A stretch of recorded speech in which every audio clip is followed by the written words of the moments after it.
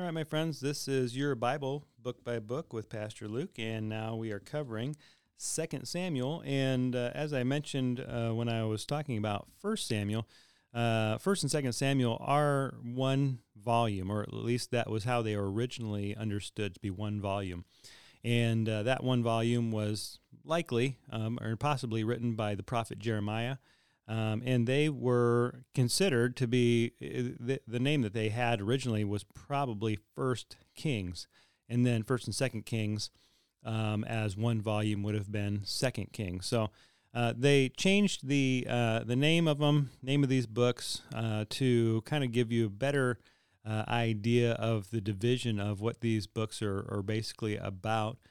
First Samuel is begun by the life and the work of Samuel, who is the king maker. So even though he dies partway through the book of First Samuel, the things that he had put into place with anointing kings and making kings is what the theme of these books is really about. And so 2 Samuel is all about the kingship of David. It covers simply his rise to the throne and the things that happened during his kingship, during his rule. So what you can kind of understand 2 Samuel to be structured as is a pyramid. And what that means is that the first half of the book is David's rise. And when I say David's rise, I mean that basically he is a man who can seem to do no wrong, and he succeeds in everything that he does. Everything that he puts his mind to, he accomplishes. And there's quite a lengthy treatment of his victories, all the power that he had, all the success that he had, all the accumulation of things and people and support, and his victories, how he defeated all his enemies, how he established Jerusalem to be the capital of the nation of Israel, how he finally brings the ark to basically a final resting place in Jerusalem, and establishes a national worship. He establishes the rules and regulations, the structures for the priests and the worship setting and how everything is going to work. I mean, he is basically establishing not only the political power of Israel, but the religious power, and he combines the two things together. So even though Israel is turning away from its original purpose, which is to be a theocracy, David establishes something that's really important, which is that the king is going to defer to God as the ruler, and as long as the king is obedient to God, the nation of Israel will succeed and prosper and be safe and secure. But when the king turns away from God and disobeys God and worships idols or is evil, they will remove the protection of God and his blessings, and they will bring upon them the curses that are proclaimed in the law. So, as I said, it's kind of seen as a pyramid. The first half of the book is all about the rise of David, all the success of David. Then you get to chapter 11, and in this chapter, we have the story of David and Bathsheba. And what we see here is a couple of interesting things that it may be unique to Israel, unique to the Jewish people, which is that they do not hide the sin of their leaders, and they actually make it a prominent focal point in their storytelling in the Scriptures. So where most nations would most likely try to hide or excuse or cover up or somehow dismiss some of the sin or evil of their leaders, and the leaders themselves would most likely try to make sure that those things were covered up.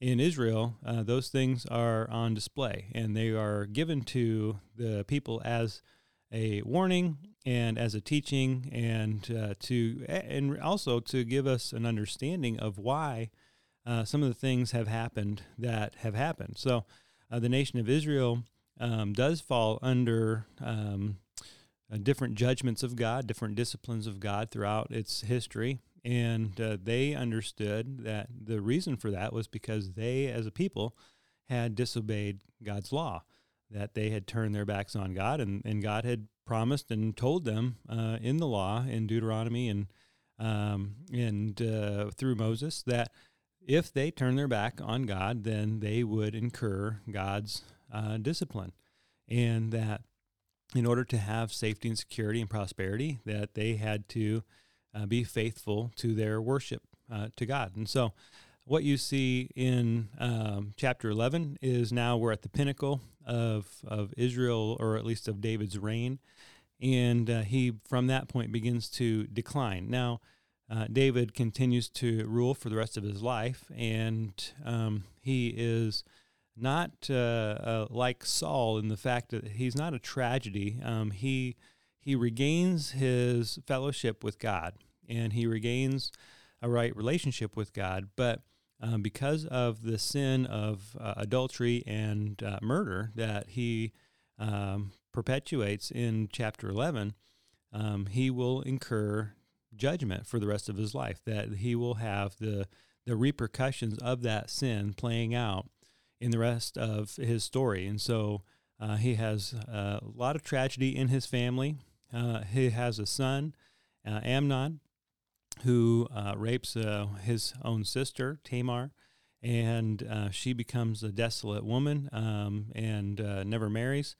Amnon is then killed by Absalom, who is Tamar's brother by both mother and father. And so Absalom, he becomes a figure in David's life who competes for the throne. And he almost succeeds in that. He ends up driving out David from Jerusalem and many of the people and assuming power for a very short time before he's killed in battle. And then so Absalom becomes a tragic figure in David's life because David loves Absalom, doesn't want him to die, but he is killed in this battle when David returns to Jerusalem. And then there's another son who's going to die later in the book of 1 Kings under the rule of Solomon. But what you see in David is some mistakes, some tragic mistakes that he makes, and he learns from them. He finds grace. He finds forgiveness. You see this back and forth between God and David, where God blesses David and God comforts David. But God does not remove the sword from David's family because David had brought that upon himself with the things that he had done. And so there's a decline throughout the rest of his life. He makes another tragic mistake when he performs a census on his people. And the problem with the census wasn't that he was not allowed to count his soldiers. It was that in order to count your soldiers, you had to redeem them and pay the price for each and every one that you counted. David fails to do that, and so God brings about a pestilence, and there's a plague that begins to kill many people. And in that story, what happens is that there is a threshing floor that the angel of death stops the plague, and David prays and asks for God's mercy, and the plague stops on that threshing floor. That threshing floor becomes a place where they're going to build the temple. It is the Temple Mount. And so even in this story of tragedy and mistake and sin, God, again, he brings about grace and forgiveness and mercy. And there is a true purpose in that now we have finally, after 500 years of the tabernacle, wandering in the desert and then being a tent put up here and there and everywhere, not knowing where the final, Temple Mount is going to be built. Now we have the final location that God has determined that he would bless to be the temple.